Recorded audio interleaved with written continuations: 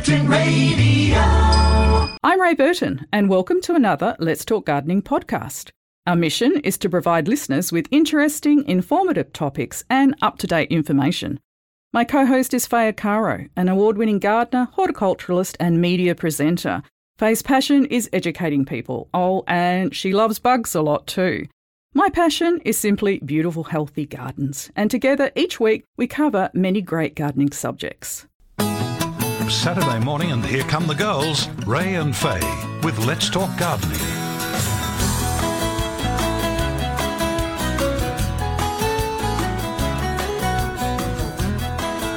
Greetings, gardening friends. Cheryl Kennedy is here to take your calls today, and John Glidden is standing by to assist with all your garden inquiries. We have an email address that you can send your queries to, gardening@curtinfm.com.au.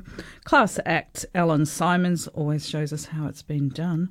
Ellen was supported today by Rob Miller. Thanks, boys. And Jim Crinan took us for a nice little cycle, and Jim will return next Saturday morning. Faye Caro, good morning. Good morning, Ray. Isn't it lovely out there right now? We're looking out the window and it just looks like it's incredulous to think how it's going to change this afternoon, isn't it? And we've had some gorgeous days this week. They have been absolute bliss, haven't they? I don't know anyone that hasn't actually enjoyed a bit of sun, able to perhaps get their washing dry.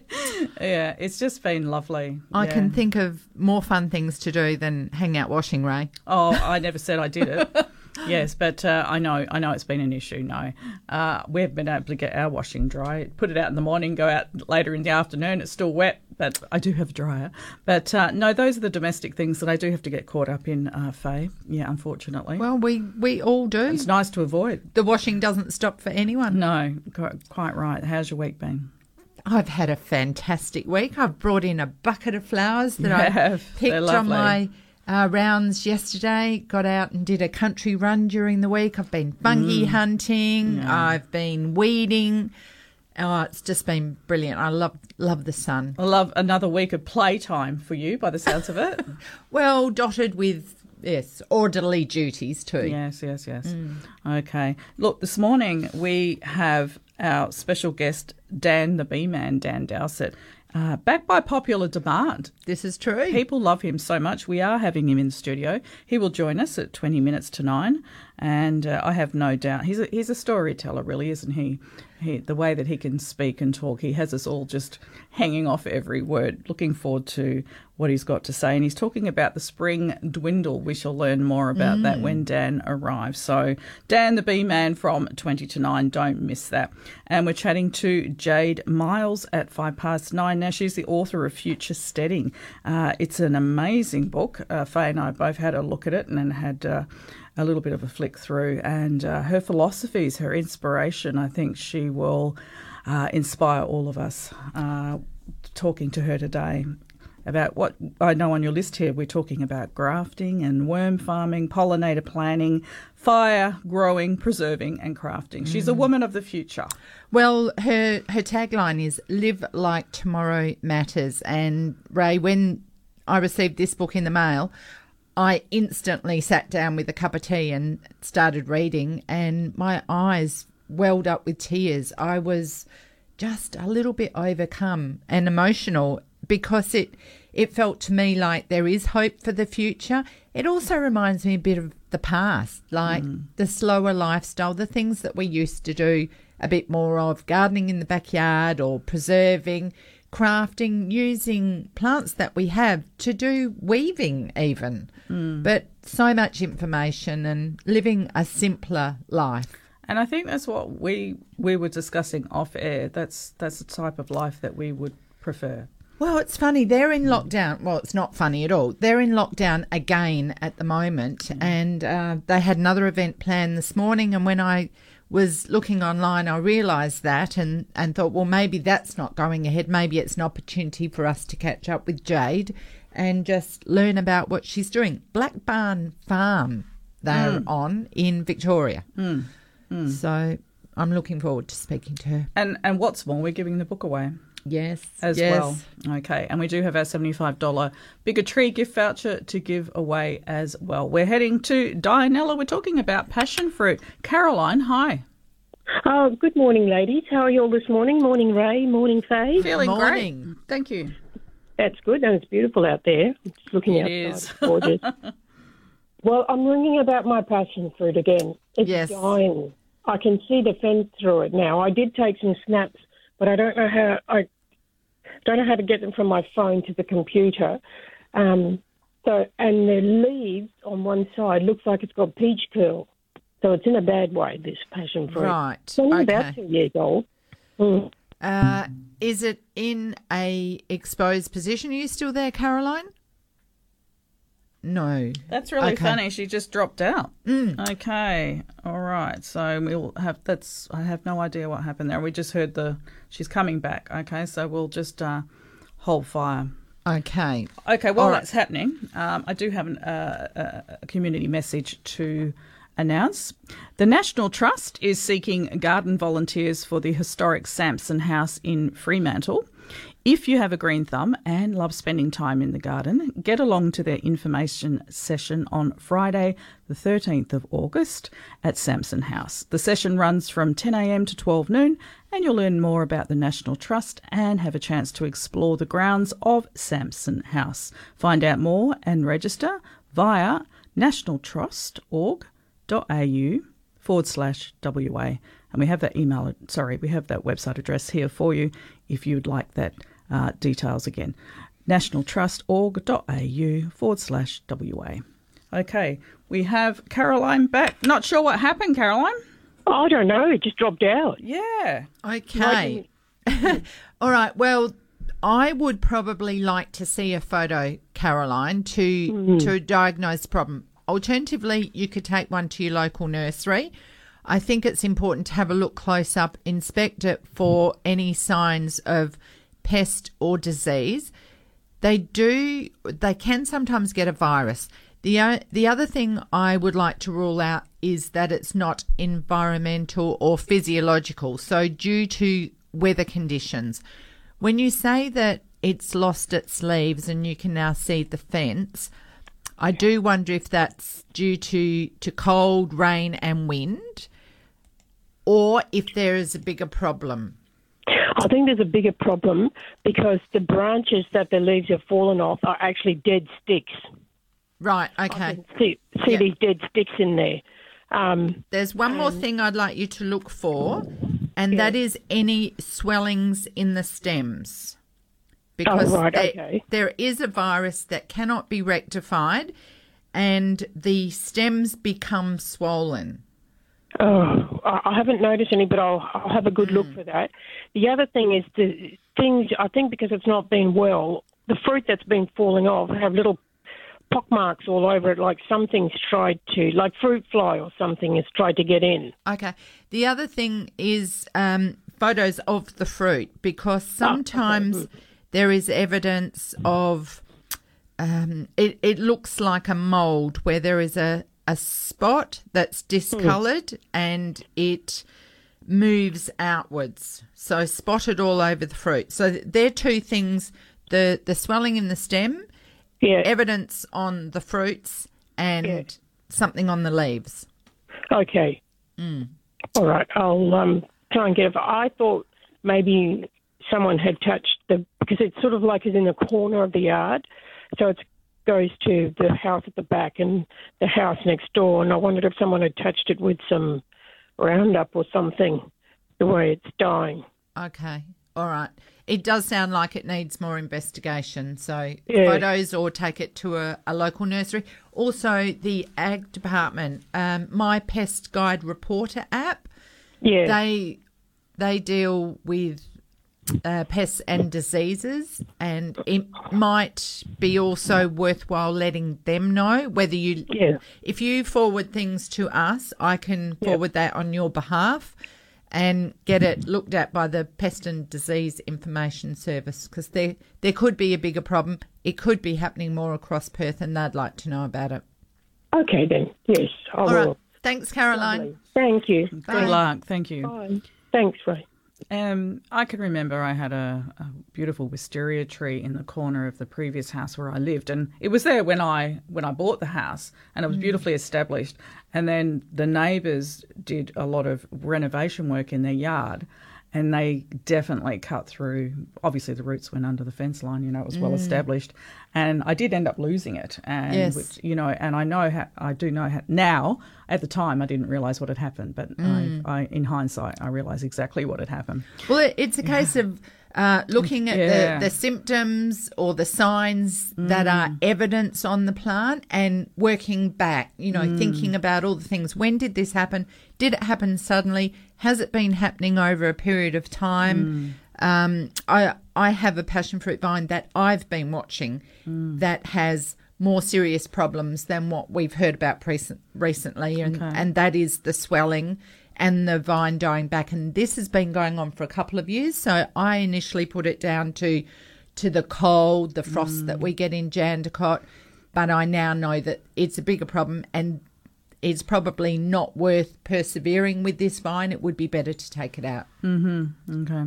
And Rosemary from Warwick wants to know when she should start feeding her roses. Now, I remember when we spoke to Rob from Melville's Roses, he said something about feeding roses when there's a second set of leaves, new shoots on the plant. So a lot of people would have pruned back their roses. Yes. They would have hopefully taken off all of the leaves and picked up all of the leaves down on the ground to reduce disease.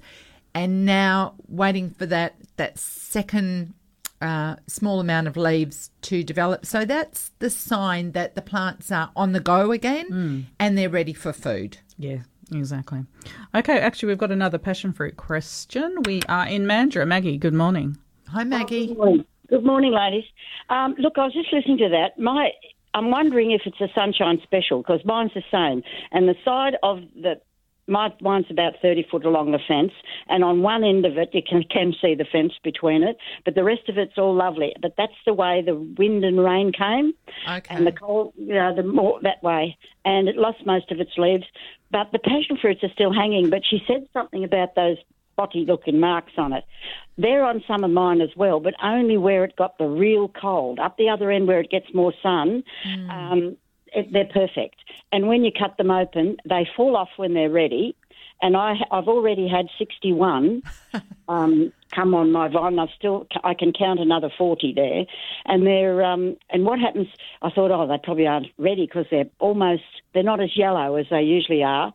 But I just put them in a bag with bananas, and a couple of days later they're yellow enough, and I've cut them open, and they are full of beautiful stuff. Oh, fantastic, Maggie. I don't think it's anything wrong with it. I think it's just the cold weather. I've put it down to that anyway, because it's only one end of mine where the big rain came and the winds came from that area. Yeah, and that certainly does make sense. And what I would also add to that now is that springtime is a good time when the weather warms up, and I'm not talking about now because I know we're going to get another cold and wet spell, but next month or thereabouts we can trim back our passion fruit vines by, if you've got a very big one, I'd probably just take 10% off it, and that will encourage new growth and more flowers and fruits that will develop over the summer months.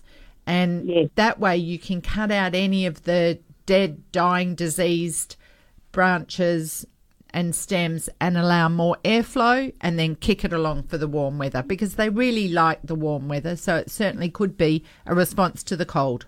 I'm sure it was, and I've already decided to cut it back in September. So but it's a healthy looking vine, and the passion fruits are almost as big as avocados. They're huge. Oh wow, gosh, you've done it right then, Maggie. Well done. No, it's a healthy vine. There's nothing wrong with it. It's just that it looks sparse on one end, and all bits are just like stems, But other than that, it's the passion fruits are still falling off when they're ripe enough, and I bring them in, put them in a bag with bananas, and they come out. There's nothing wrong with them. They're beautiful. Good. Great tip. Thanks for that, Maggie.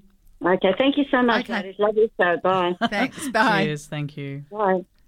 Okay. Now, I too have a community service announcement, Ray, of a different kind. Okay. Last night, I received a phone call from Ron Ferguson, and you might remember we highlighted what he'd done last year, growing tulips. And he rang me to let me know that they are back in bloom and they are viewable on the Verge in Banjup. So if anyone would like a trip to see the tulips, Baronia Road, number 53 in Banjup. And when will that be? When can they go on? That's happening now. So they're on the Verge. You can drive down the road and have a look. Just drive past. Ron has hundreds, maybe thousands, I think it's fair to say, in his backyard, which is not visible from the street. Right, okay. However, you and I, Ray, will be privy to a private showing.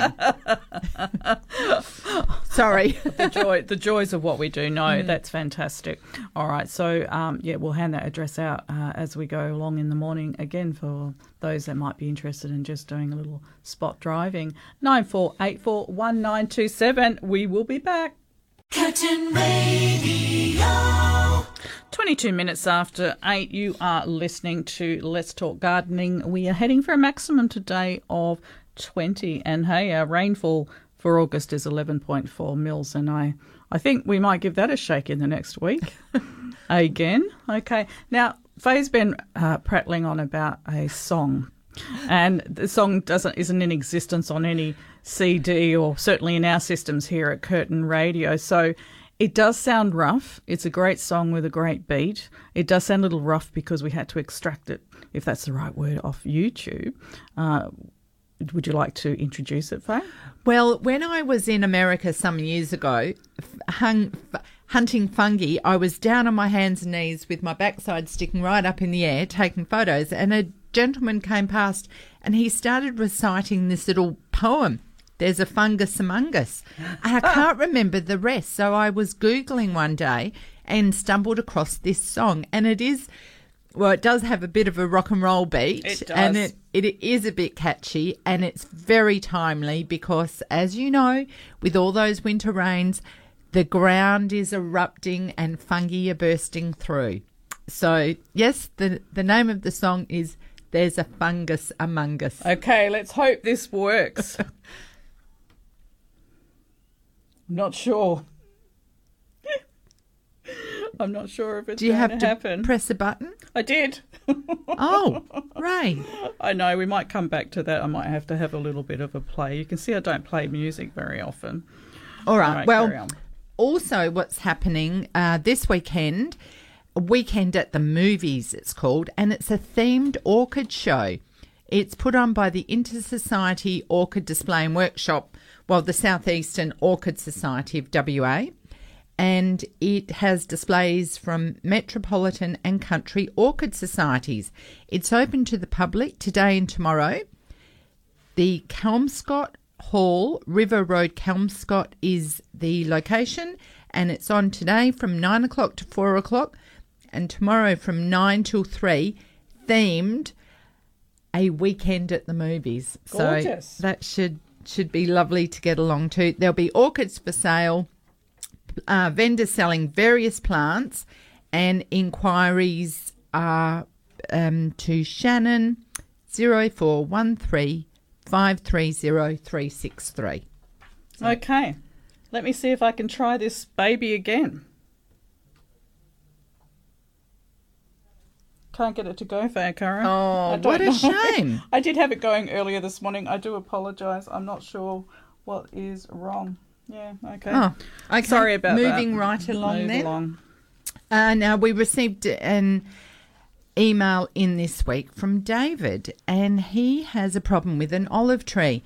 It's 3 metres tall in a 700 millimetre wide pot. It's developed a rot several years ago on the south side, and so he's turned it to face north. It seems to dry out and then be stabilised. 2 other olive trees are growing well in the same sort of pots and position, but this one has similar growth except for the look on its trunk.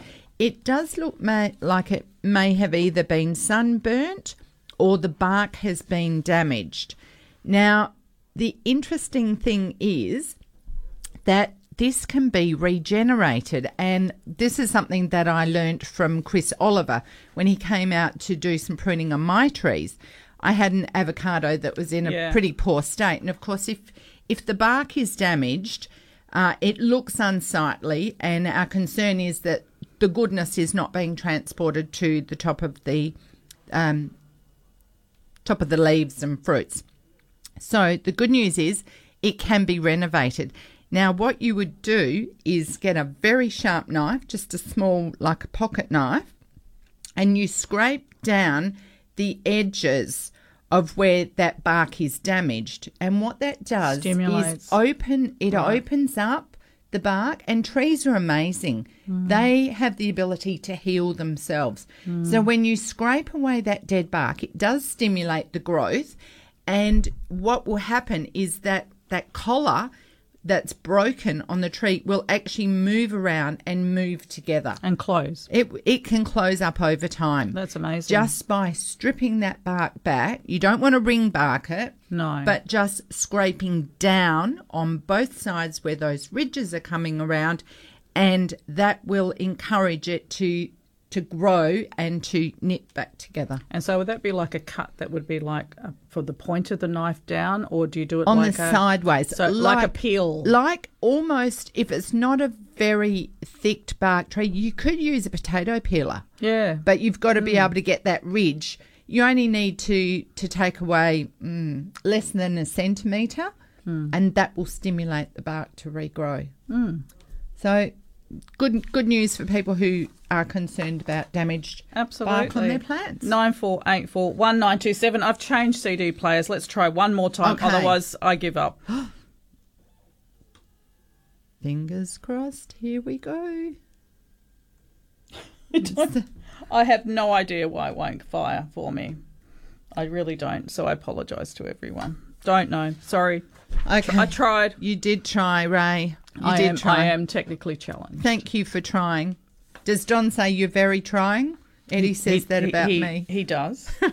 He thinks I'm a drama queen, apparently. Oh, that's not fair. No, I agree. Definitely not fair. Now, Cheryl rang in last weekend after information about a greenhouse that she was creating. So I didn't want to give a definitive answer. Of course, you were on the mark with 30 to 50% shade cloth.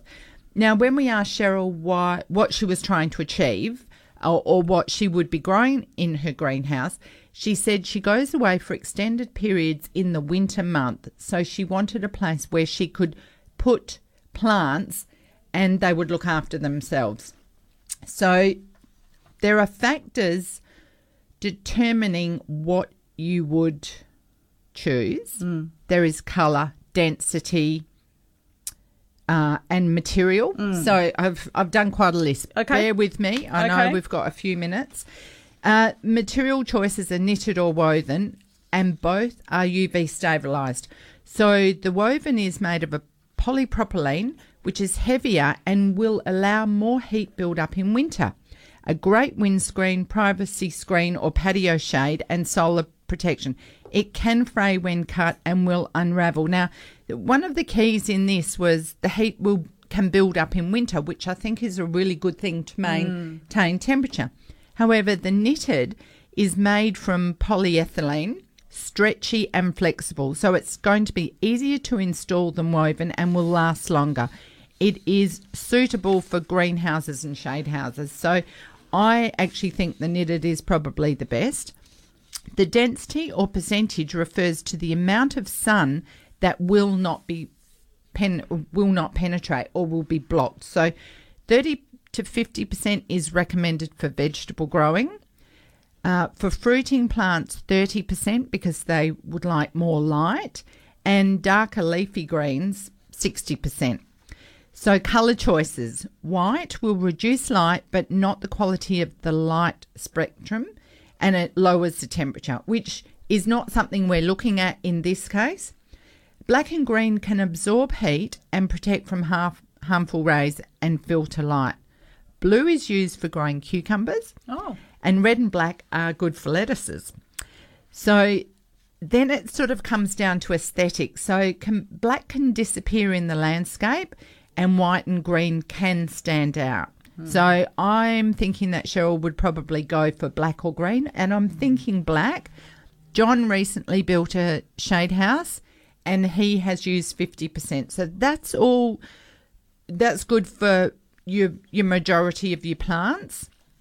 I also contacted Bruce Larson, who grows orchids, and he said that 50% shade in summer is good for the orchids.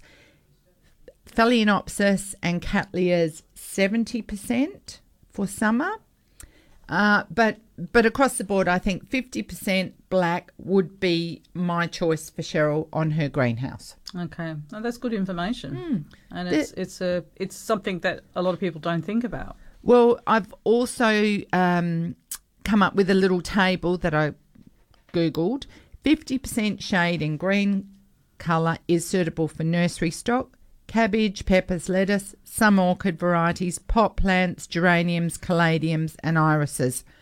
75 to 80% in green, suitable for orchids, some ferns, large olive trees, protection barriers on buildings, used as silt fencing, awnings, livestock shading and domestic shading. So, yeah, quite an interesting topic to discover. No, thank you very much. You're welcome. Fremantle. Tony, how are you? Yeah, good, thank you. Go ahead. I planted a pawpaw tree approximately 2.5 years ago, and it's about 1.5 to 2 metres high, and it's so healthy, but not fruiting. And I noticed everywhere around my area they're fruiting, and mine's not fruiting. And obviously, I bought a dud. How do I tell a female to a male? I don't know. You know. Yes. Yep. Good point. Oh, I tell you what, the pawpaws have a very interesting sex life. And some of them can have both flowers on the one tree. But generally, it would be recommended that you plant maybe 3 trees. I would compare the flowers. So has your pawpaw flowered at all, Tony? Yeah, it's flowering now. But everywhere I go, this is the second time I've tried, and, you know, they tell me, no, you don't need to. Yeah, and then you speak to someone else, yes, you do need to, and this is definitely a female, but you know, sometimes you waste 2.5 years, don't you? Well, that's exactly right. You can do. I might get John to do a bit more research on this and see what we can come up with. I would suggest that you take a photo of the flowers, and if you have access to the internet, look at images on male and female flowers and see if you can tell what yours are. If your plant is only producing male flowers, then you're probably not going to get fruit on it. You could buy an established plant that's in flower, and then you could use your male plant, if that's the case, to pollinate it. Sorry for interrupting, but there is a place that I can go to and definitely buy a female plant. I bought this is the second time I bought it through the markets on a Sunday, and they all say, yeah, definitely fruit, and definitely female. You know what I mean? But yeah, I do know. Yes, you waste a lot of time sometimes, don't you? Well, you do, and often buying a mature plant, whether it be grafted or whatever, can be your best bet.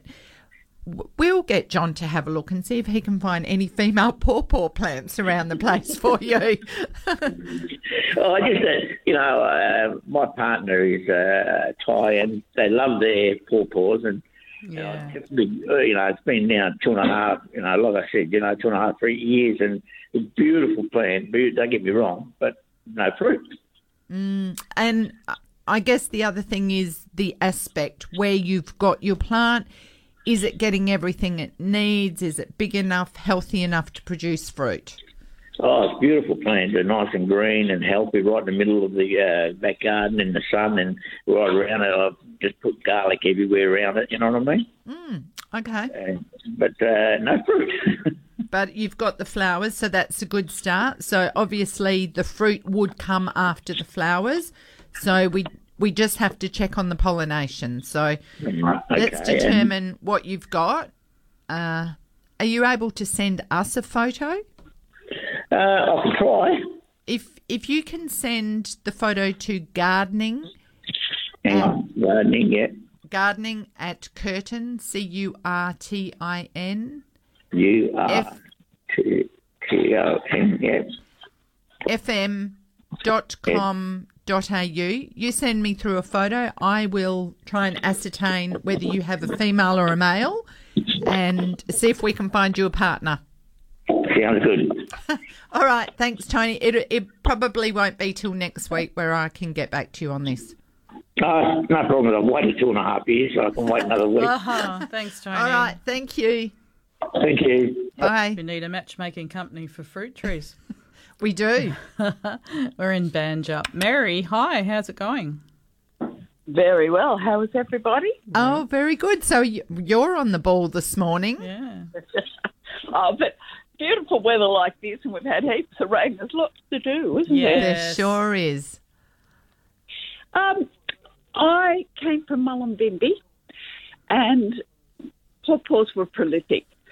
And they said rule of thumb was that the male flowers were on the end of a stalk or a stem, and the female flowers grew close to the trunk. And if you had a mixed tree, sometimes they had both flowers. Right. Yes. Okay. And we had pawpaws. When we left Mullumbimby, we had a tree that came in from a seed in the front, manicured garden, and there were 30 pawpaws that we left there on one tree. Oh, gosh. Wow. And it had mixed flowers on it. But one of the growers, one of the national president, he lived across the road from us. So, yeah. He was an avocado and pawpaw and banana grower. Oh, well, you're in the right place. Thank you very much for that information, Mary. That's great. Okay, John. Thank you for the show. Thanks, You're Mary. welcome. Cheers off. Okay. Bye. Bye. Bye-bye. And we've got more information actually coming through on the pawpaw. James, good morning. Good morning. I'll just be listening to that, and the lady's given you the right answer. The males are on a long stem out towards the outside of the bush, and the females grow on this main stalk. Oh, fantastic. Thank you for your call, James. That's good to know. That's an easy way to tell.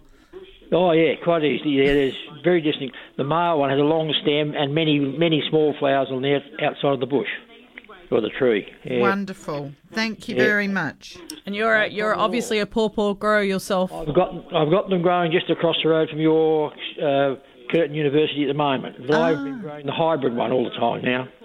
A hybrid one? Yes, one tree has had male and female flowers on it. Right. And how did you buy that? Did you grow it from seed or? No, I grow all mine from seed now.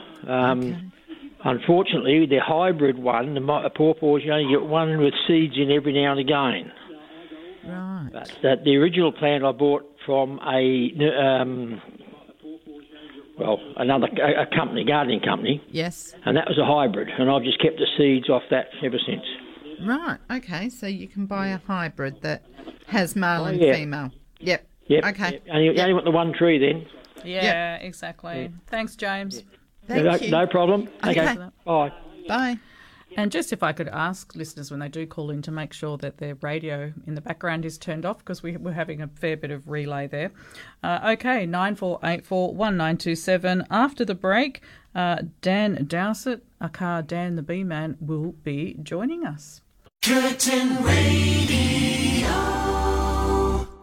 You're with Ray and Faye. This is Let's Talk Gardening. And as promised, Dan Dowsett has joined us. Good morning. I caught you out, didn't you? How are you, ladies? We're very good. Lovely to have you here. And you know you're back by popular demand. We had a lot of great feedback after your last interview. Okay.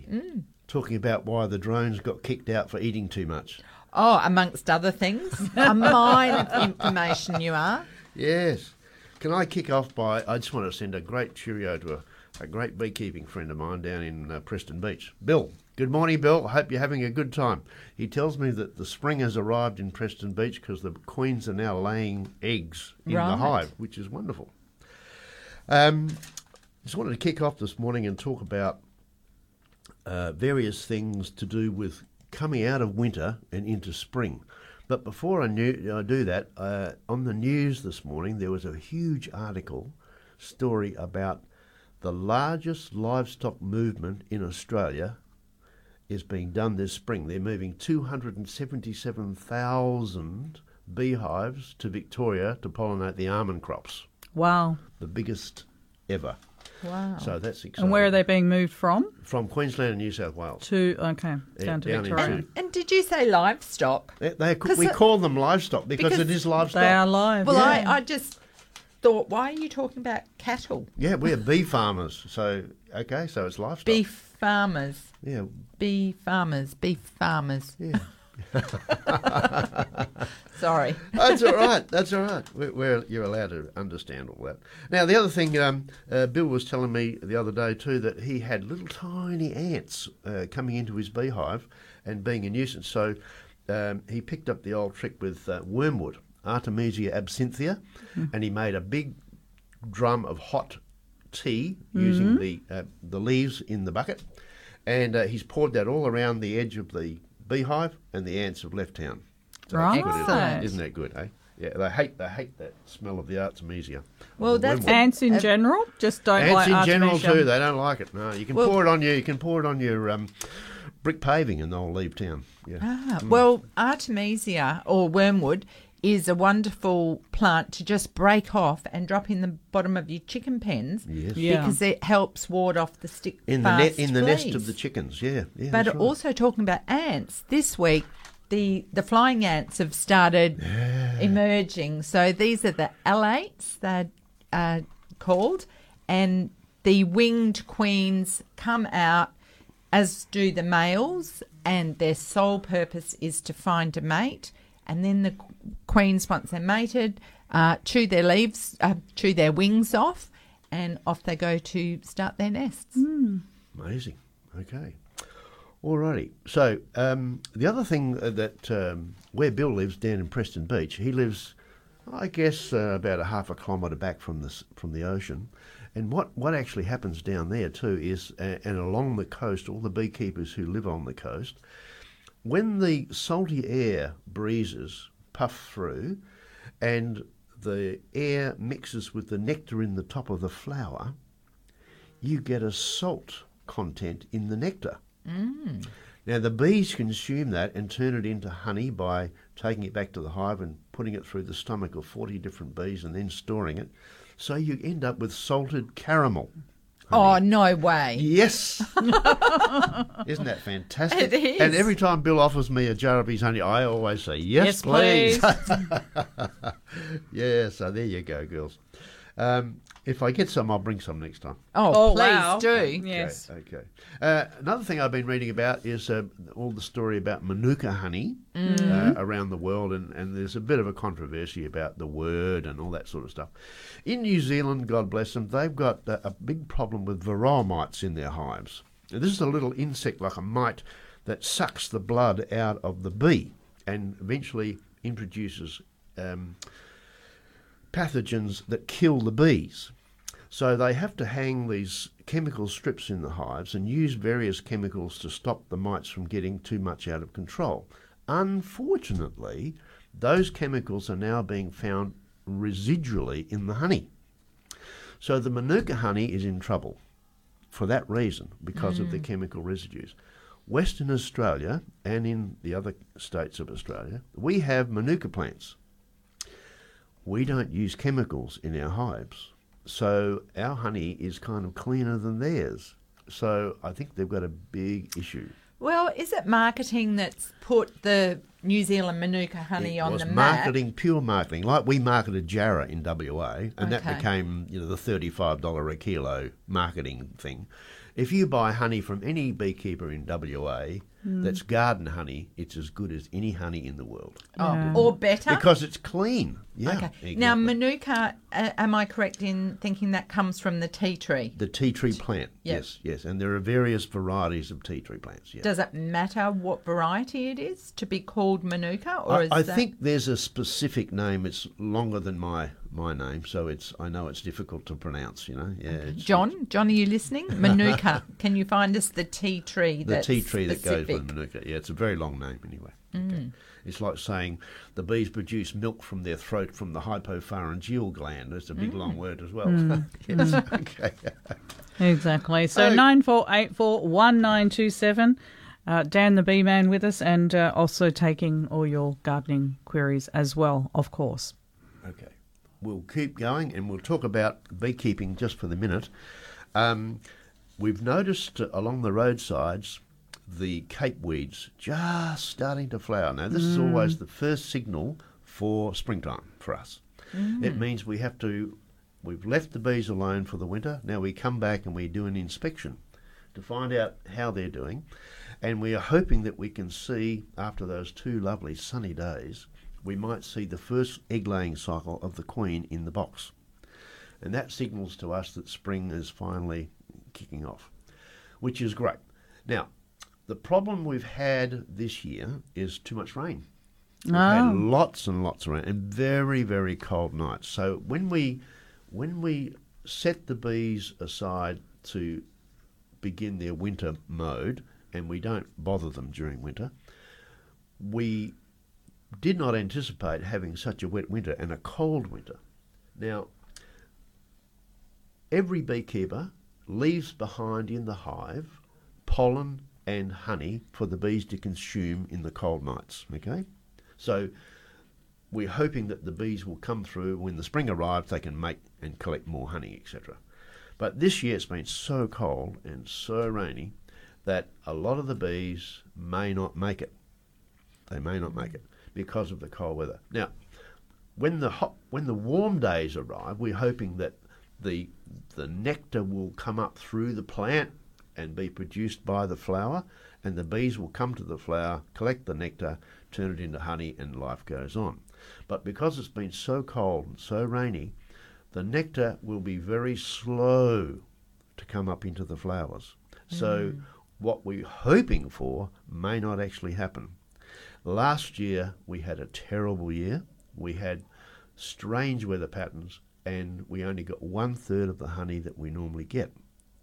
So this year, if the spring arrives correctly and the flowers and the plants get enough warmth in the springtime, we are hoping for a bumper crop, the reverse of what we had last year. So what is the turnaround time if we've lost a lot of bees because of the cold? How long does it take for the queen to lay her eggs and for the new bees to come up in the ranks? Okay, let's assume that it's been too cold for a certain hive and it dies out. And the reason that it dies out is that inside the hive, if the queen is unable to lay her eggs because it's too cold, or chill anyway, all the bees begin to age. And as they begin to age, they can't produce milk. And when they can't produce milk, they can't feed the babies. They can't feed the larvae. So it's only the young bees that produce the milk, and they are able to feed the young larvae. If that doesn't happen, then the queen will not be able to be sustained either, and you'll find the whole thing will just fail. If the queen has been able to be given food from the stores and lay a small patch of eggs now and again to produce young bees that can produce bee milk, then the hive will continue through the winter.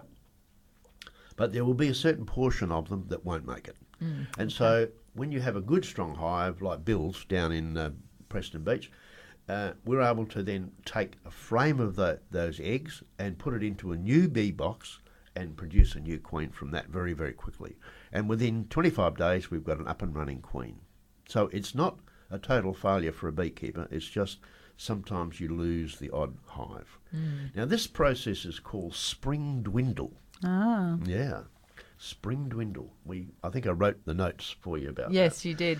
And the spring dwindle is a serious problem because if we go forward from today and we're saying, oh, well, the spring is just around the corner, and we get another 8 weeks of intermittent cold and rainy weather, we're going to lose a few more hives probably.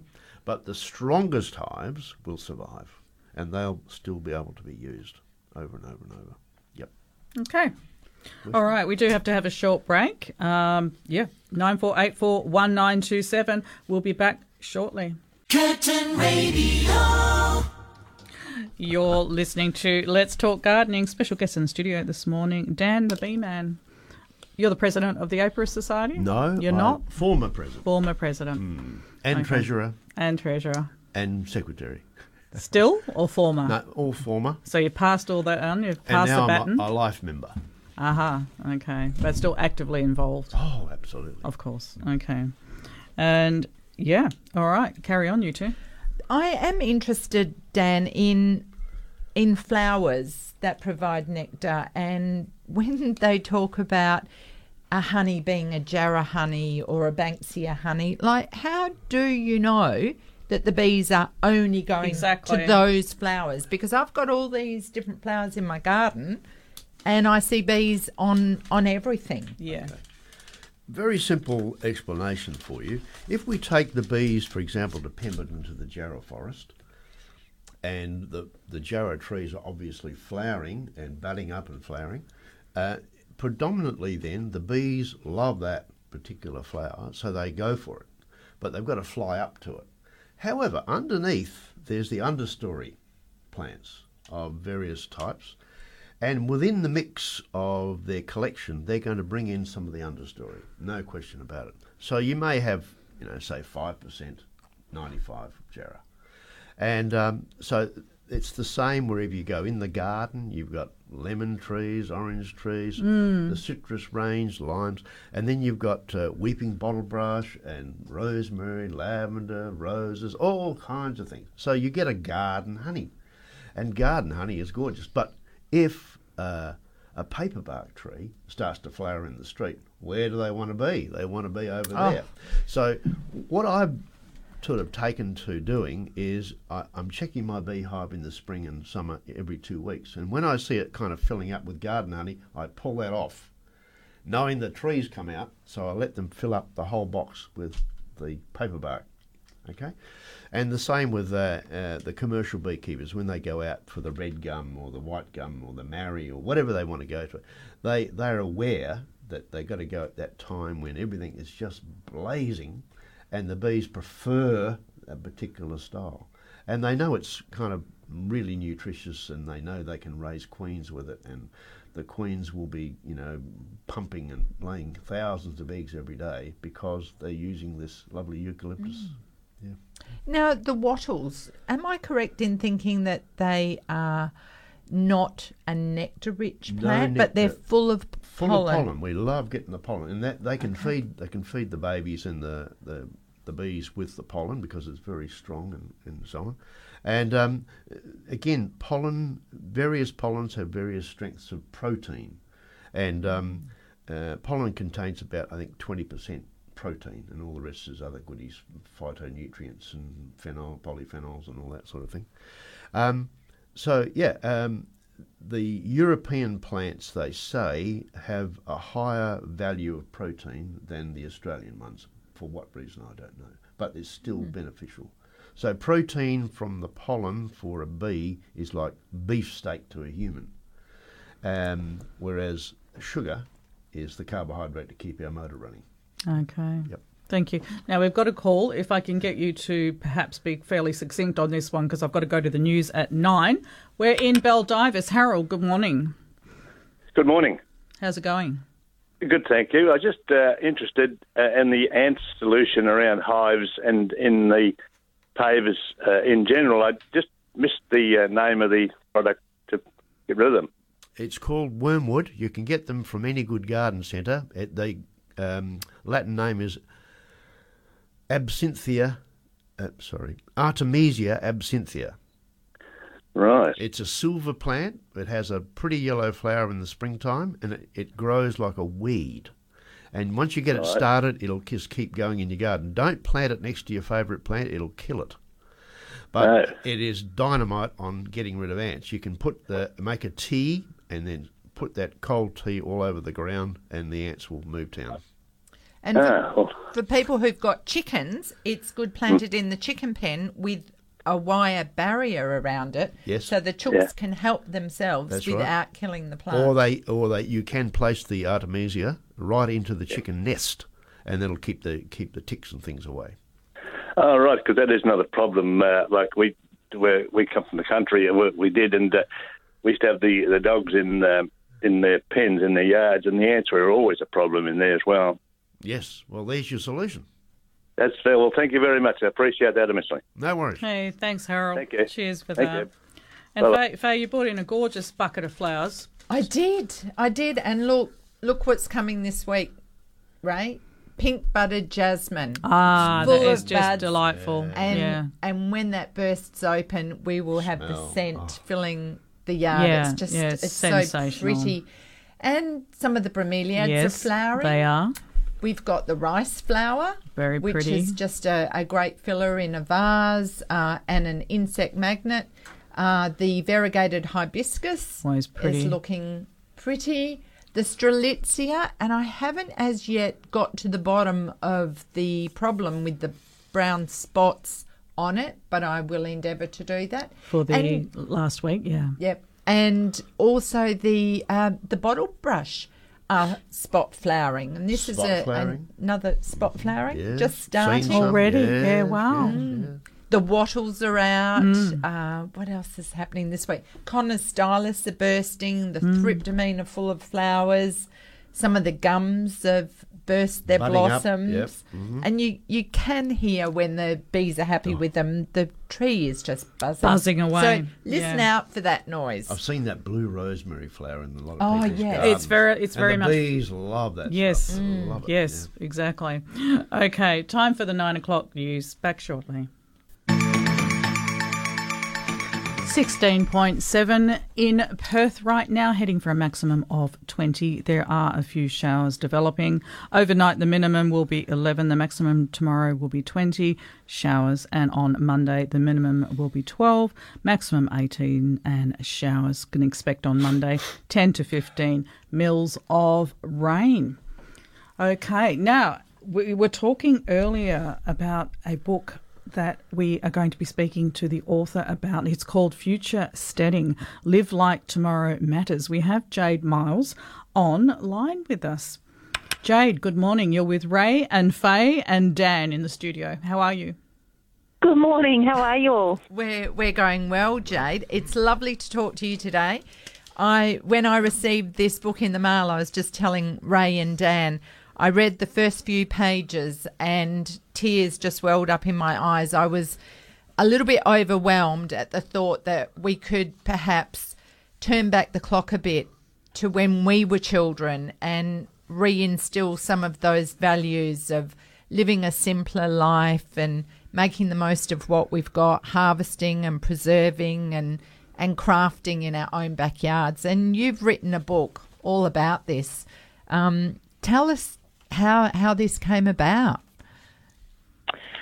I've really just written a book about how we live our life, and as you say, it's largely been spurred on by how my childhood was, and so I have just continued that into adulthood. But I've been lucky enough to have a husband who shares lots of those skills and lots of those ideals with me. So in terms of framing what our enough looked like in life, we were pretty well on the same page. But as we've upscaled our homesteading to farming, we have opened our farm gate doors to Pick Your Own and to workshops and events.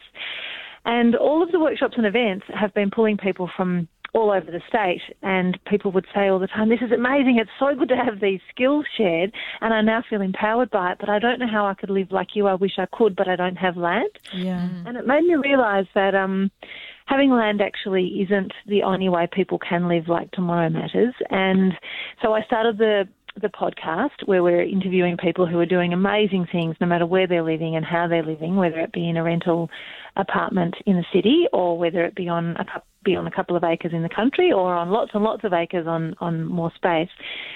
I was really keen to make sure that what I set up was a paradigm or a lens that people could look through and it be really accessible and not overwhelming. I know you said that the start of it overwhelmed you, but I imagine that's because at the beginning I talk about the fires, and my husband is a firefighter, so he was out in amongst it, and it's been a really big part of our life for a really long time. And the fires were really what spurred me to take the workshops forward to a podcast series, and then the podcast forward to a book, so that it was written down and people had these tangible skills that they could refer to.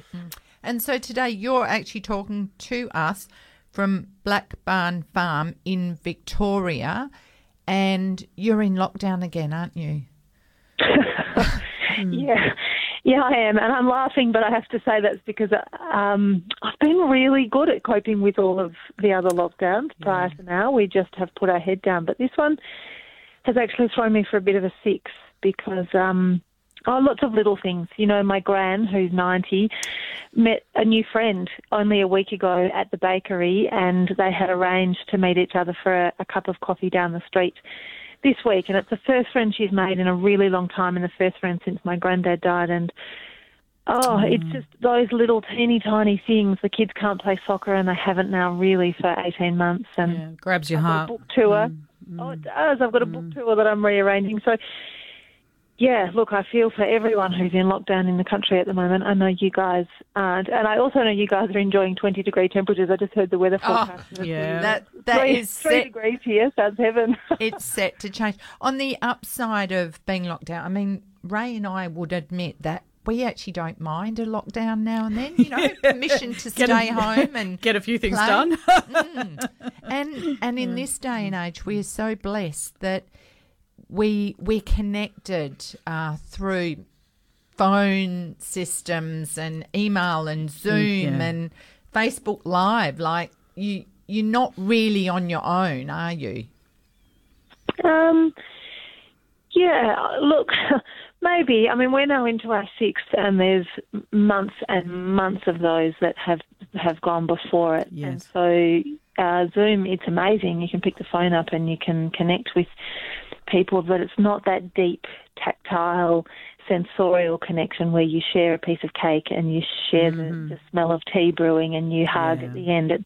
So it's just not quite the same. And those rituals that aren't solo, which I know is a big part of people's winters because people bunker down more in winter, but it's those rituals and those maybe even unplanned things. You know, you bump into someone in the street, or you spontaneously or accidentally cook up an experience with someone that wasn't quite planned. It's that stuff that feels like it's hard to grapple with at the moment. So the things that I'm doing are the really stabilising, reassuring things that I can control and that feel really systemised. So I start every day with a walk in the bush because it completely reconnects me to something that's bigger than me, and I can smell.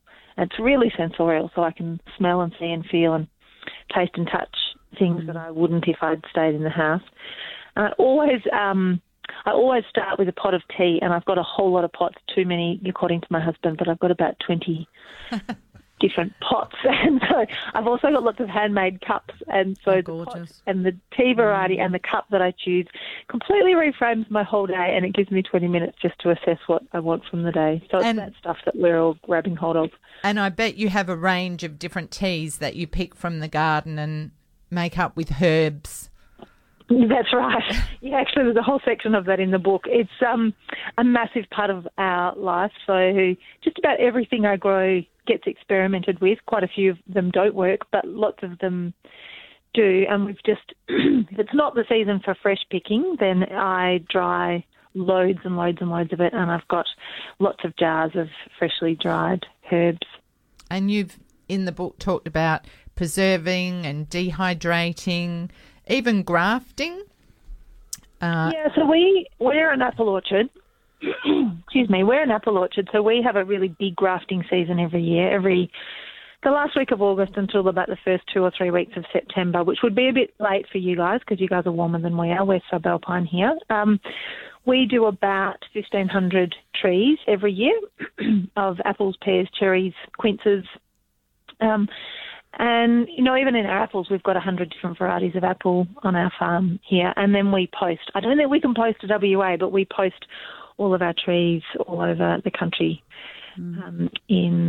Actually, today is supposed to be our tree collection day. We've got 1,000 trees out sitting in sawdust waiting to be collected by all the people who've pre-ordered them, and they can't come and collect them. Yeah. So we are this afternoon barreling them all into the back of the car and trundling around the countryside, at least to those who are close enough to be hand-delivered. Wonderful. So it's a comprehensive book. And, of course, you couldn't have written something like this without you'd done the mileage. How long have you been on this path? Yes. That's right. As I said earlier, I have been living this all of my life, really, and all I've done is jot down some of the things that are probably the most easily explained, but I've broken it down into ritual, feast, grow, create, and nourish, and they are the different sort of sections that I think are really important that we give consciousness to and consideration to. And there's nothing in the book that we don't do ourselves, but I'll be really clear in saying that we don't do all of it all of the time because you just couldn't manage that. But we definitely we've lived like it forever, but we have certainly stepped it up since having kids 15 years ago, and then again since moving to the farm that we're on now 6 years ago. And do your kids embrace it as well, Jade? Yeah, there's nothing. In fact, they're all out there at the moment cutting wood. And so actually the little one's not. She's here making bread. They do. They have no choice to, really, because it's the way we live. But, like every kid, they're also living in the world that they're in, and they're really open and easily influenced by the world that's around them. And our boys have just bought themselves a phone. They managed to make it to nearly 15 without one, but they've just got one, and they're just kind of discovering what that world looks like. So we'll have to navigate that like every other parent. But they do, and they embrace the little things. So, we set our dinner table every night with something that the kids have collected from outside. So it brings a bit of the season that's bigger than us and evolving the patterns that we're living by from out there into our dinner table. And we always acknowledge what has worked or hasn't worked today, and we have those discussions around the table. And that there is not a bit of the farm that they can't participate in. They know how to seed save, and they know how to graft, and they know why mulching is valuable, and they know what mycorrhizal fungi is. And so they push back. The little one doesn't. She's only 10, and she still thinks that it's all amazing. The bigger two are twins. They're nearly 15, and they're certainly starting to challenge it, and I would encourage that. I want them to challenge it so that they get the rationale explained to them, and if not, they can form their own opinions. Find their own paths as well. Yeah, I appreciate it. Yeah. There's also a pollination chart in here about all the different plants, and with us here today we've got Dan the bee man. So his interest, as you can gather, is beekeeping and honey. So that's so important. I love that you've Jade, do you have a beekeeper that comes to your farm and pollinate all the no, trees? We have our own bees. We have our own bees. Yeah, not mentioned in the book, I can see. No. You left the most important part out. No, I have talked about buzzing bees as a section, buzzy bees and hives, I think I've talked about. Yeah, we have our own, and because we're in a really cold climate, we don't do a lot of honey harvesting. We have them purely for pollination purposes. Yep. We take a little tiny bit. Actually, we take as much as we need as a family, but that's actually not that much, even though we use it as a predominant sweetener. And it's really, really dark. It's almost the colour of molasses. And so you don't need very much of it because it's particularly strong. But do you know what flower that might be from, the dark? Look, we're assuming it would be, we do have quite a few gums around us, but we are assuming that it would largely be from our inter-row pollinators that we've got, and that's things like comfrey and borage and clovers, rosemary, and we have a lot of clovers. Okay. Yep, we inter-row crop with clovers. Wonderful. Yeah, so it's sounds very exciting. probably 10 litres a year, and that means we don't ever have to feed them over winter. Our winters are about 7 months long, and so there's not a lot for them to eat for a big block of time. So we leave all of their hives capped so that they can feed themselves. That makes a lot of sense, yes. Well, Jade, we will have to leave you there. It's a holistic approach to life. It's somehow there's a spirituality about it that I feel when you're talking to us. It's a magnificent book, and it's a gorgeous coffee table book as well. It's a very big book. We encourage people to have a look for it. Future Steading, Live Like Tomorrow Matters. And when was the book released? Tuesday, just gone. There you You go. heard it here. Just in time for lockdown. Happy days. Yeah. Congratulations, Jade. It's magnificent. It is. Thank you. And thank you for your time Thanks this morning. so much. All right, we'll let Thank you you. get back Enjoy to it. it. Take care. Thanks. Take care. Cheers for Bye. that. Bye. And like we said, we will be giving that book away. 9484 1927. And now Dorothy phoned in from Mundaring. Can you grow wormwood in a pot? Yes, easy. Better to contain it that way because you're saying it grows like a weed? It's best if you grow it to start with easily and keep it wet while it's starting off and then put it in the ground. I plant mine right alongside the beehive because then it has a good purpose there.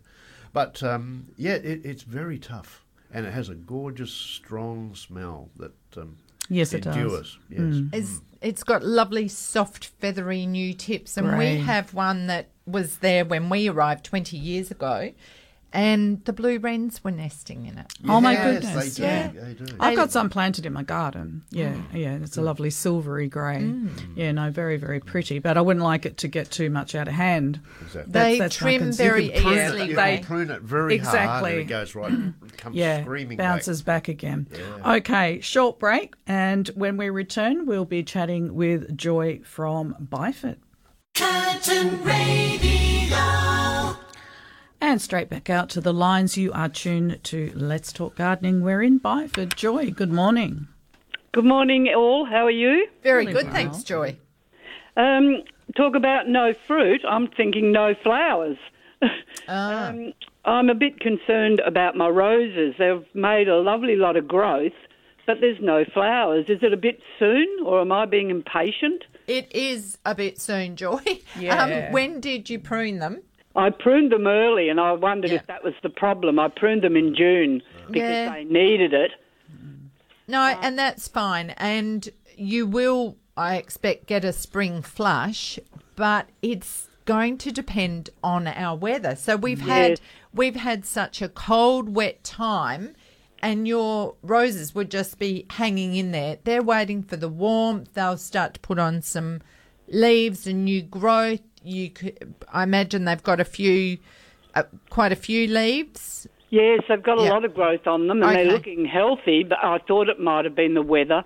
Yeah. Yeah, so I would add some slow-release fertiliser and or blood and bone and something with potassium, or if you're using a slow release, something that's got potassium that's designed for flowering and fruiting plants or specifically for roses.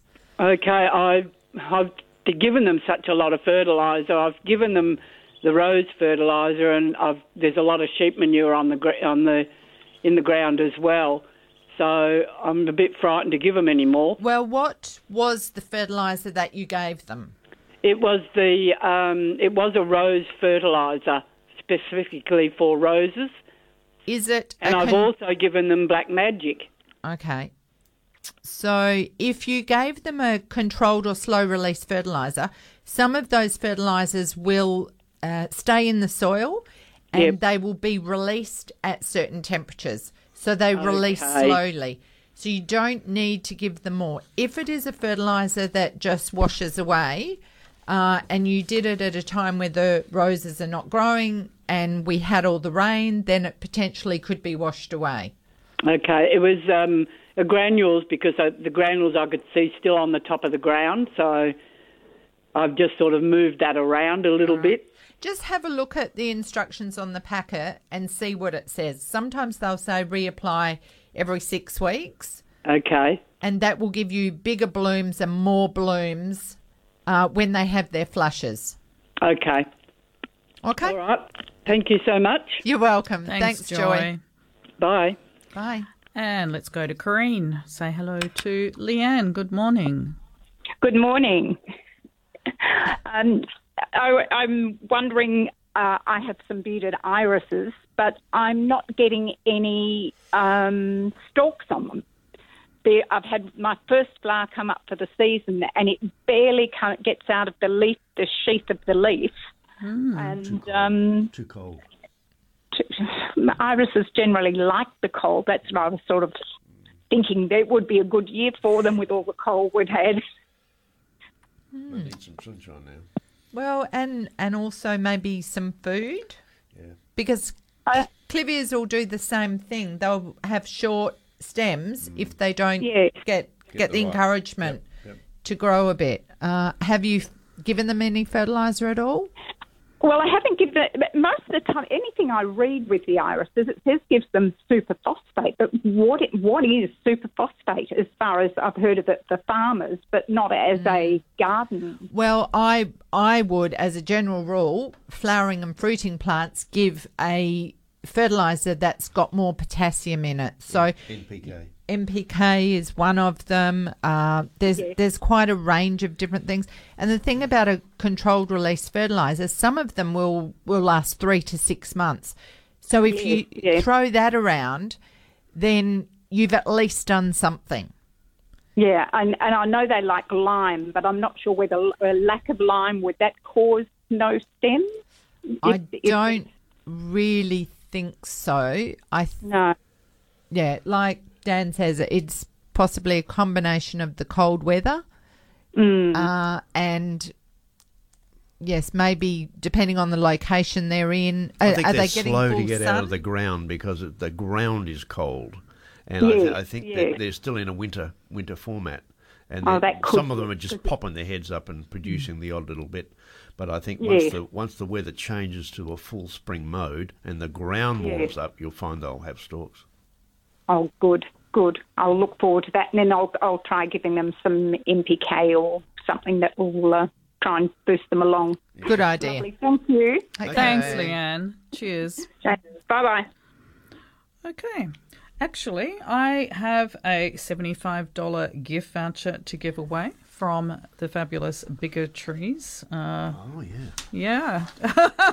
You sound excited, Dan. I've been up there. Have you? A wonderful place. It's immaculate, isn't it? It's just the most beautifully presented, family-run nursery. Okay, now here is your question. This is from John, and it's not too difficult.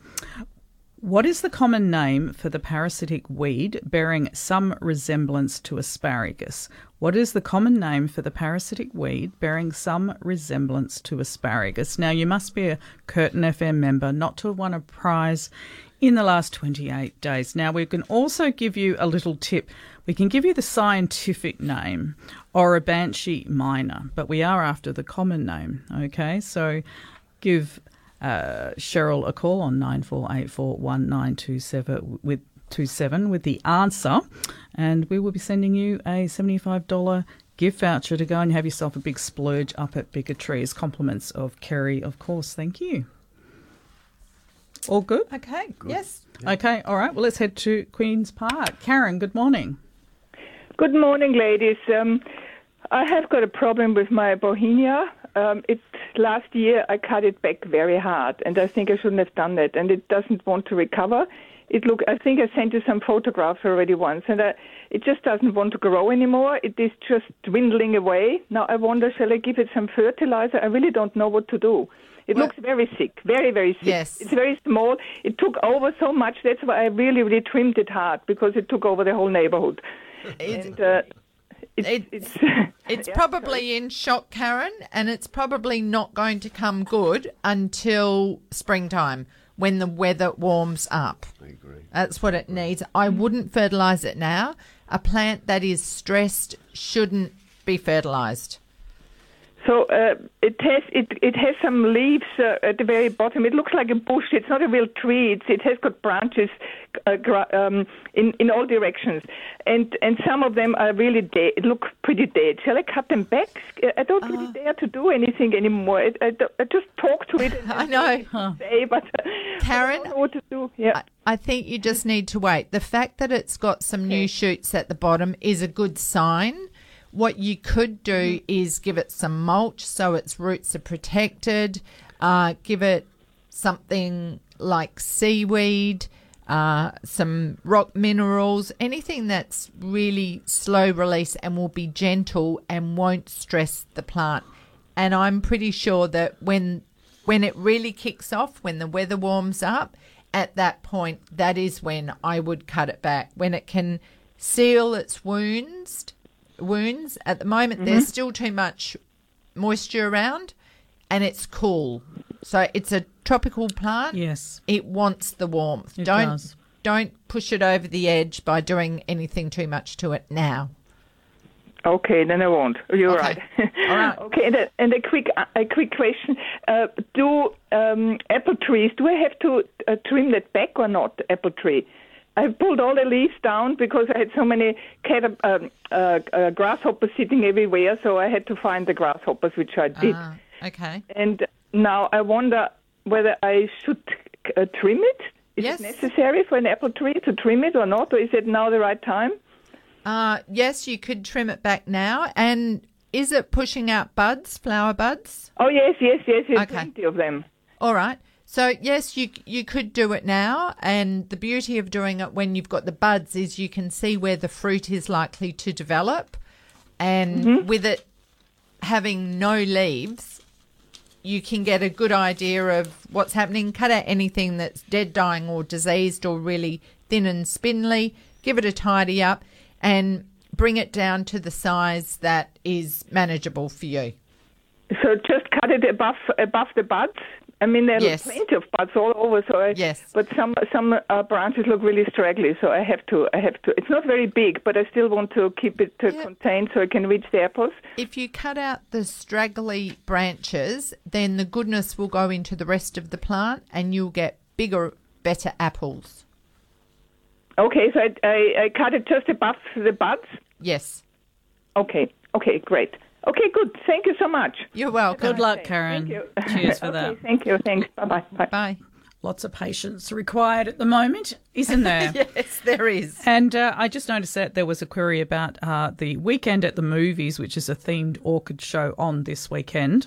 And it's at the Kelmscott Hall, River Road, Kelmscott. The Kelmscott Hall, River Road, Kelmscott, open today and tomorrow, 9 a.m. to 4 p.m. today and 9 a.m. to 3 p.m. tomorrow. That's the Southeastern Orchid Society of WA. Displays by Metropolitan and Country Orchid Societies. Okay, carry on.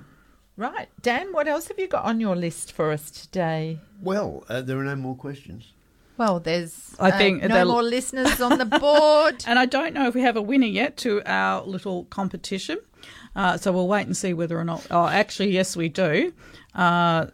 Poor Cheryl out there. I can see that she's under the pump. Cheryl from Oakfield is the winner of the Bigger Tree $75 gift voucher. Thanks for playing with us, Cheryl. The question was, what is the common name for the parasitic weed bearing some resemblance to asparagus? Now, the answer, it's a rotten thing, broom rape. Okay, it is. It's a pest. It's a rotten thing. Okay, but I believe it's still not classified as a noxious weed or something. I was reading. John does all of his research, which surprises me. Yeah. Who knows? Maybe it's not a pest in the areas that are managed and controlled, like bushland or crops. Do you get it over your way? I do, and it comes up in sand. It comes up in my gardens. It's just, I think it came in sheep manure some years ago. And, of course, then the nasturtiums are all through my gardens, which act as a fantastic living mulch. If I've got nasturtiums growing, I don't have the the weeds coming up. But the broom rake goes after the nasturtiums, doesn't Yes. it? Yeah, that's Yes. the problem. Okay. All right. Okay, now I will let you carry on. Yep, let's do that. I was just going to talk a little bit about beekeeping after when the spring arrives for the young beekeepers out there. When you're opening your hive in the spring to look at what's happening, you may find that some of the frames have gone mouldy. It's not a disaster. It can be fixed. So all you need to do is remove those frames from the hive, take them back to the house, and replace them with fresh ones. Now, if the weather continues to be cold and rainy and difficult, beyond September, you're probably going to see even more mouldy frames because the condensation from the bees breathing out creates this humid atmosphere in the hive, which creates in its own way a mould. Now, what we can do with the mouldy frames, very, very simply, is to let them dry out, put them in a nice warm space and let them dry out completely crackle dry. And then when the warmer weather comes, say early October, you can put the frames back into the hive collectively in a box, and the bees will polish those frames and get rid of all the mould and reuse the frames. So it's a good thing to be able to do. If you're worried about the condition of your frame, that it's dark from previous use and mouldy, I would cut it all out with a sharp serrated knife following the wires on the frames, get rid of all those and reset with a fresh piece of foundation in the frame. Now that's the quickest solution. If you're still worried about it, you can use a solution of hypochlorite, which is White King bleach. You dip the frame that you've cleaned off into a bucket of water with a cap full of bleach and let that dry in the warmth, and then put it back in the hive, and the bees will build through that and reuse the frame. The hypochlorite bleach will simply just disinfect the whole thing, which is good. So that's another thing you can do. If you're looking in your beehive and you see that there's a lot of dark-looking frames, good idea to cull those and put fresh ones in. And whatever you do, when you see the queen is building up and laying her eggs in the frames in the bottom box, you must lift those up above the queen excluder and put fresh ones below, because if the season kicks off as we are predicting it may do this year, with the change of the weather and the cold weather beginning to go its own way, you're going to need to put a lot more fresh frames into the beehive to encourage the queen to have enough space for her to lay her eggs. Otherwise, you can get overcrowding, and if you're not checking them every couple of weeks, the overcrowding will lead to swarming, and that's a disaster for a beekeeper.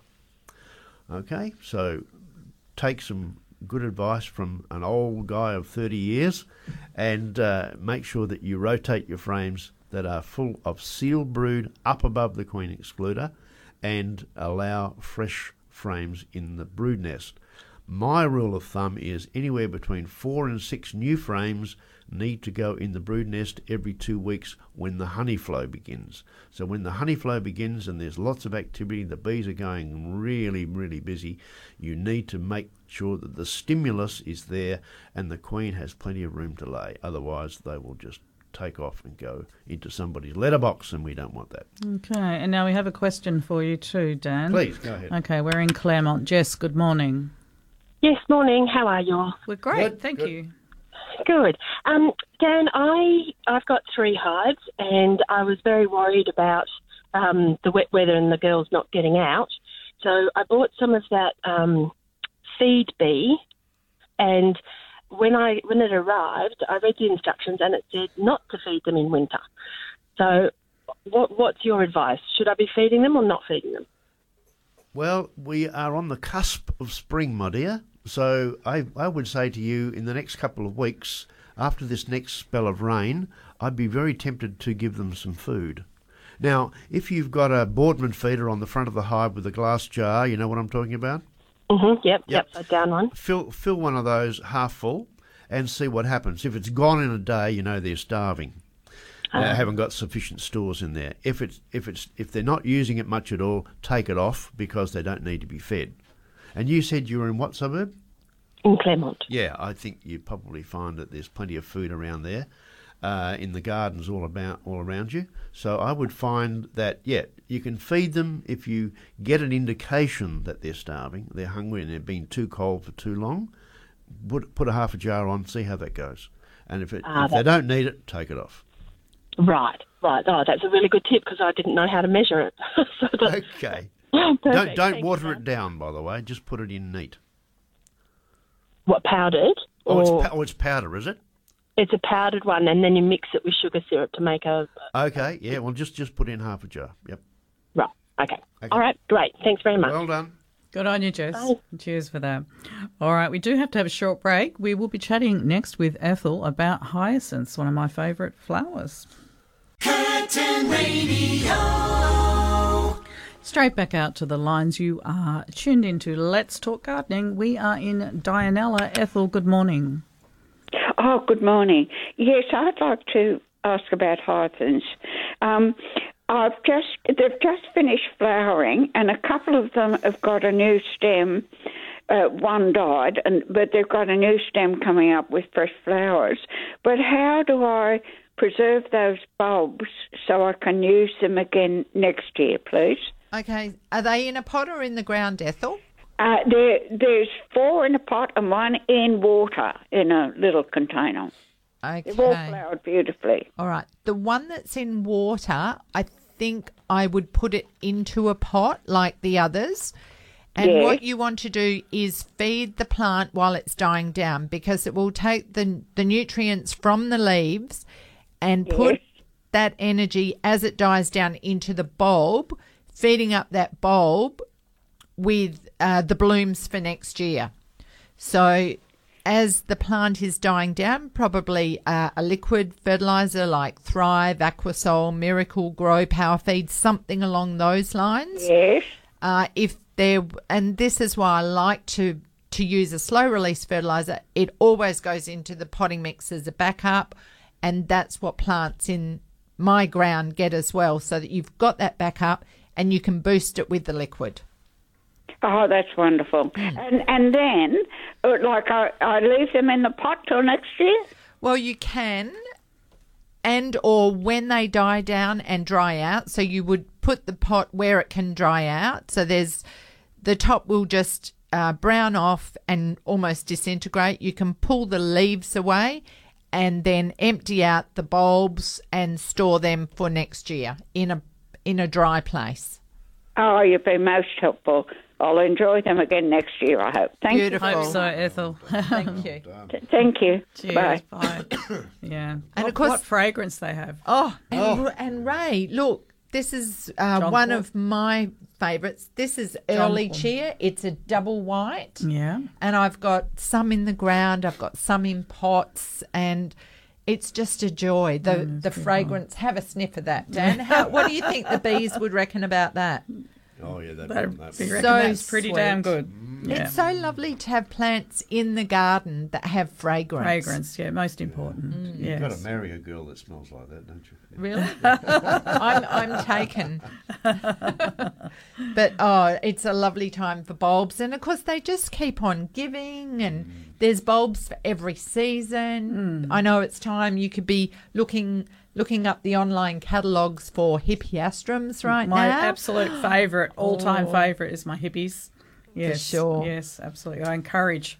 Okay, 94841927. I know there's some calls coming through, but carry on. Well, I just wanted to talk to Dan about the problem bees that we get. Listeners call in and they say, I've got a swarm in my tree, or I've got a hive in my box, or there's so many bees around the water. How can I get rid of them? Okay, let's deal with a few of those quickly. Okay. If you've got a swimming pool, or a neighbour has a swimming pool complaining about bees drowning in the pool, all you need to do is to get a piece of very thin polystyrene, like the white stuff you get with a TV box. Just cut a few squares as big as an A4 piece of paper and let them float in the pool. Now, after 70 million years, the bees have never learned to swim. So they inevitably fall in the pool because the sides of the pool are slippery and they can't hang on. And they fall in and drown, unfortunately. So if you can float one of these or two of these strips of polystyrene, they land on that, they have a drink and they fly away. It doesn't matter if your pool is salty, they will drink the water, no problems at all. Oh, salted caramel honey. Salted caramel honey, baby. Yeah, that's it.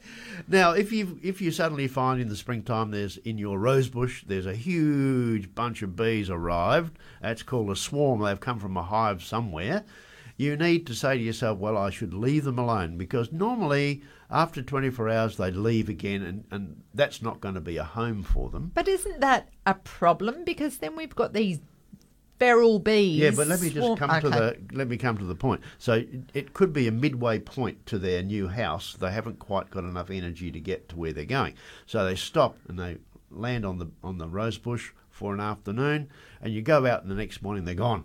Okay. Now, if they're still there, then there's a problem. You know, they're not moving on. So you need to get on to a beekeeper, a local beekeeper. Now, the WA Apis Society is available, and it's got a big list of swarm collectors.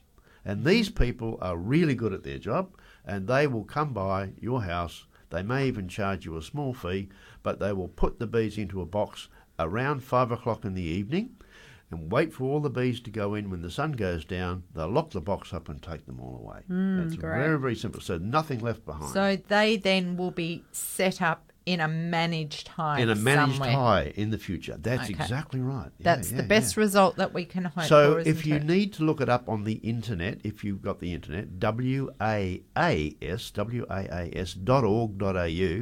and you go on the site and it says swarm collectors and a big long list of guys in every suburb, and they'll come out and help you out. Fantastic. How's that sound? It sounds wonderful. Very good. We're in Como. Hi, Laurie. How's it going? Well, thank you. Great. My brother's in Tanzania. He has a single olive tree and he's wondering whether he's going to get any fruit or whether he needs a second tree somewhere. I would think one tree would do it. I would. Dan, do you know? We've got a single tree in our backyard. It goes crazy. Yeah, it does. Oh, brilliant. Yep. Okay. I don't think there's any problems with that. Okay. Tanzania, my goodness. Wowee. Is he there for a short period or a long time? No, he went over as a volunteer 10 years ago, and he's now got a retirement visa to live there. So he's wanting some of the comforts of Oz over there, and olives are one of those things that he can't or hasn't had so far. Right, and it's they are very hardy trees, and in fact, I think they may even be classed as a weed here because of their potential to pop up in bushland. Birds come in or small animals. I know we've got bandicoots that eat the olives that drop to the ground, so they pop out the seeds in bushland, and they have a very low requirement for black-faced cuckoo shrikes come to eat the olives at our place. Okay. They're really beautiful bird. Yep. So one tree should do it. Okay, thank you. Okay. Thanks, Laurie. Okay, and now we're heading to Gosnells. We've got a question for Dan. Linda, good morning. Good morning, all, and good morning, Dan. Yes, Linda. I've had a problem with bees living in my weatherboard wall in a certain spot right next to the fence line, and I've had ages ago I had complaints. I haven't complained at the moment, but I've had to have all the weatherboards taken off and the bees taken out. It's been twice, and now I've got them again. What do I do? Same drill again. You're going to have to get someone in. This time, once they've vacated all the bees out, you need to make sure there are no holes left behind, and also I'd be inclined to use something like a Mortein surface spray all over the area that the bees have been, so they won't sniff it and come back to it. And was there something about spraying vinegar to get rid of that scent? Everything. They've tried all manner of things. Yes. So the surface it's a difficult problem in weatherboard houses, and I know exactly what I've seen many of this type of swarm problem. But the bees will come, they'll insinuate their way into a little tiny crack somewhere, and they'll get behind the weatherboards and they'll build a huge comb. And it can be a really, really difficult issue. Yeah, so you're going to have it done again. Well, the first time I had it done, I had this chap. He was a big bee man in his time, and he and his son came, took all the weatherboards off, took them away, and sprayed it with Mortein spray. Yeah. Okay. But it didn't work. So you just have to repeat, Linda. Have to keep repeating. But the issue is when they replace the materials on the side of your house, got to make sure there are no holes anywhere, because a bee won't get in if there isn't a hole. So there's obviously a gap. So there's a gap somewhere. So maybe when they're fixing the cladding onto the house, maybe you need to use mastic around the edges and nails and screws, so there are no little gaps anywhere. It's been wrecking my weatherboards by having to take them off and put them back on again, and take them off and put them back on again. So keep reapplying the surface spray, Linda. All right. Okay. Okay. I feel very sad. We feel very sorry for you. That it's a really difficult problem. It really is. I mean, I didn't mind it when they were on the other side of the house, because it was no problem to anyone, because it's right near the fence line, and they've obviously found a lovely spot where there's sun in the morning and it's, protected. They keep on going there, and the elderly people next door have complained at times, and I just feel it's sad that they can't stay there. Yeah. The unfortunate thing is that it costs hundreds and hundreds of dollars for people to come in, and it's such a lengthy process to have to do it all, take it all off and clean it all up and spray it all down, wash it all down, spray it, and then put everything back. And it's a real pain, Yeah, well, John Morgan, you might have known the name, he came first with his son, and they did it for me for nothing, because I was good friends with them, and then they put them all back again, and then someone else came, they took them off because we couldn't get near them, but we put them back on again, because it was just, it's just too much, to have somebody come in and do it. Yeah. And I was thinking of maybe cutting the weatherboards in half, so they only have to take half of it off the wall. Okay, the trick is when you're recladding is to get mastic and put it on the edges of your boards and put it back, and then that seals the edges like a little seal, and then screw the stuff in or nail it in, whichever, Okay. So you've got no gaps, but if you've got a gap, the bee will go in again. Okay, we have to move on there, Linda. Linda. Problem. Thanks, love. Thank you Cheers very for much. that. Thank you. Bye. Okay, short break. When we return, we are chatting with Edith in Darlington. Curtin Radio. Appreciate your company this morning, of which we have about 5 minutes left of Let's Talk Gardening to go. Then you'll be joined by the chirpy George Minoldi with the classic 60s. Okay, we're straight out to the lines. We're in Darlington. Edith, good morning. Morning, Edith.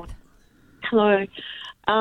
Yes, I'm just got a problem with a beehive in one of our gum trees. The nests, they've been there for a few years now, and they can actually get quite aggressive sometimes. And I did ring somebody to come and remove it, and he was going to charge $250. So I'm just wondering... Is it very high up in the air? Oh, no, only probably about 6 feet. Oh, that's not far, is it? No. Okay, have you got a computer? I have. Yeah, can you look up, write this down, WAAS. Sorry, WAAS. WAAS. Yes. Yeah. .org.au. org.org.au. Right. Now, that's the WA Apiarist Society. They've got 1,200 members, and they've got a list in that site that tells you where all the swarm collectors are. Okay. What suburb are you from again? Darlington. Darlington. Yeah, you'll probably find someone up that way who'll be able to pop in and have a look at that problem for you. Dan, if there's a hollow in the tree, there and is the bees... a hollow. Yeah. Sorry, what was that? There is a hollow? There is a bit of a hollow, yeah. Okay. So if they're inside the tree, it's not so easy to just relocate them, is it? Does the tree have to be sealed up to ensure that they don't set up home again? Mm-hmm. What the guys can do, they can put a box up at that level where the opening is and entice as many bees as they can to go inside a box. But it's a difficult question because they leave the queen behind. And then she'll just keep laying eggs, So So what you may have to do is, in some cases, Stewart's Pest Control would come and give the whole thing a good spray, and then you need to seal the hole up. Am I making sense? Oh, yeah. I don't really want to kill any. You don't want to kill the bees. So. Okay. Yeah. All right. Well, you could ask one of the experienced swarm collectors his opinion and see what they can do for you. But it is a conundrum. You can't always get them out of there. That's the problem. Okay. And then it becomes costly to stay there and come and check every day, twice a day, da-da-da. It goes on and on. So how serious are you about getting rid of the bees? That's the thing. Well, I'd like, because I've been stung quite a few times. They chase me. Yeah. They come after me, and like I say, they can get quite aggressive. Okay. You know. So well, you've got a decision to make. Either get Stewart's Pest Control or someone like that, who will come and spray the whole thing. They all die out. And you can put some goodie in there and block up the tree hole, and you won't have the problem anymore. Or you can try the long, slow method, which may involve, several $100s to get them out. Oh. There you go, Edith. We've got to move on. It's now. either or. Okay. Thank you. Good luck, Edith. Cheers for that. Thank you. Bye. Okay, and the National Trust is seeking garden volunteers for the historic Samson House in Fremantle. If you have a green thumb and love spending time in the garden, get along to their information session on Friday, the 13th of August at Samson House. The session runs from 10 a.m. to 12 noon, and you'll learn more about the National Trust and have a chance to explore the grounds of Samson House. If you'd like to know more, you can register your details at nationaltrust.org.au/WA. That's nationaltrust.org.au/WA. Now, would you like to give away your book very quickly, Faye? Oh, yes. This book that was sent to us on future steading, I was going to keep it because I just love it, but I'm going to give it away. So for the first caller on 94841927, it's your lucky day. And please not to have won a prize in the last 28 days on the radio station, and to be a Curtin FM member. If you can give those details to the lovely Cheryl, and you can come in and collect the book from the station. It's too big for us to post it to. You must be able to come in and grab it. Future Steading, the book is all yours. It's a magnificent coffee table book. All right, we have one more call. Karen is back from Queen's Park. Good morning, Karen. Good morning. Sorry that I ring again. I was just wondering, I have got a pool about the bees, and I put some styropor on it, on top of it, and I hope that the bees would land there, but they don't. I thought the white is very bright. Is it better if I paint it? Do they prefer a certain colour? That's all what I want to know. They will land on the white. That's fine. Okay. They really will use it. They don't want to. They drown next to it. Well, I can't. Attach some sticks, Karen, so they go down into the water like a little jetty. Yeah, you can float a little piece of pine in the water as well, which is duller in colour. That may work. Okay. Good. Thank you very much. Thanks, Karen. Cheers. Bye.